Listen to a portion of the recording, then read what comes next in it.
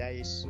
Amazina yanjye nitwa Nduwa James, nkaba ndi umupasiteri uturuka hano mu Rwanda.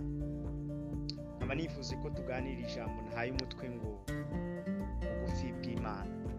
Ushobora kwibaza ngo ese ubugufi bw'Imana ni hehe?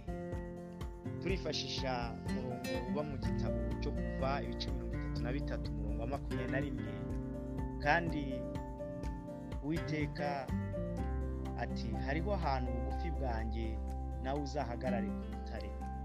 Aya ni amagambo Imana yabwiye umugaragu wayo Mose ubwo yashakaga kureba Imana, ariko Imana iramubwira ngo Mose ntabwo ushobora kumbona mu maso, ngo nzagupfuka mu maso, ngo nimara gutambuka nzakuraho ikiganza cyanjye ngo ubashe kundeba mu bitugu, uko undebye ntabwo wabaho.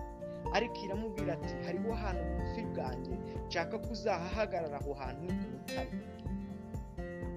Uru rutare Bibiliya ivuga, urutare Imana yabwiraga Mose, urutare ni Yesu Kristo.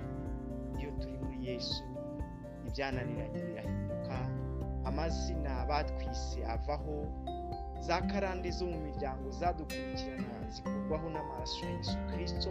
Ubuzima bwacu bugira iherezo ryiza kuko twamaze kugera muri Yesu Kristo.